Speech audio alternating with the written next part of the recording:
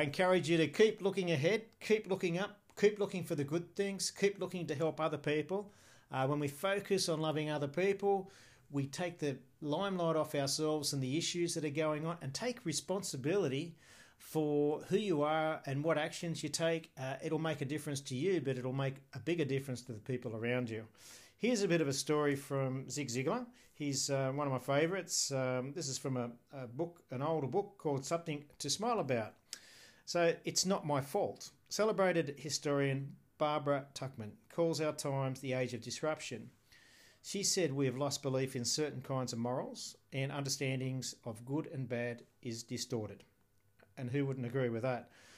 This two-time Pulitzer Prize winner said that we most need now in our community a change. In the next century, it's probably going to be personal responsibility. She explained that taking responsibility for your behaviour and your performance is not forever supposing that society must forgive you because it's not your fault. Mrs. Tuchman was echoing many of society's sentiments that it's not my fault cry is heard everywhere. It perhaps originates in childhood when siblings get into a squabble and each proclaims, it's not my fault.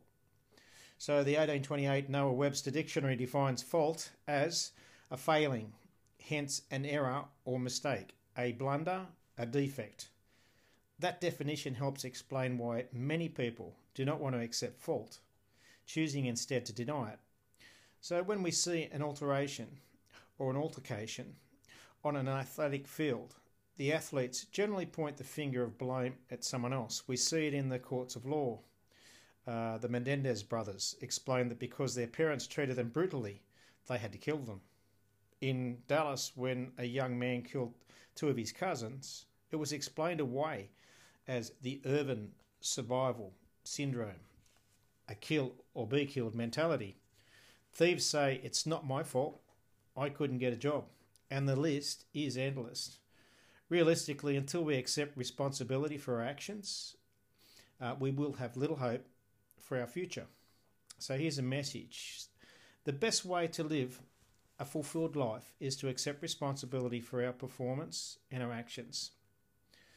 So start taking responsibility for your actions today, and soon it will become a way of life, and a much improved life at that. So people judge you by your actions, not your intentions. You might have a heart of gold, but so does a hard-boiled egg. Hope that puts a smile on your face.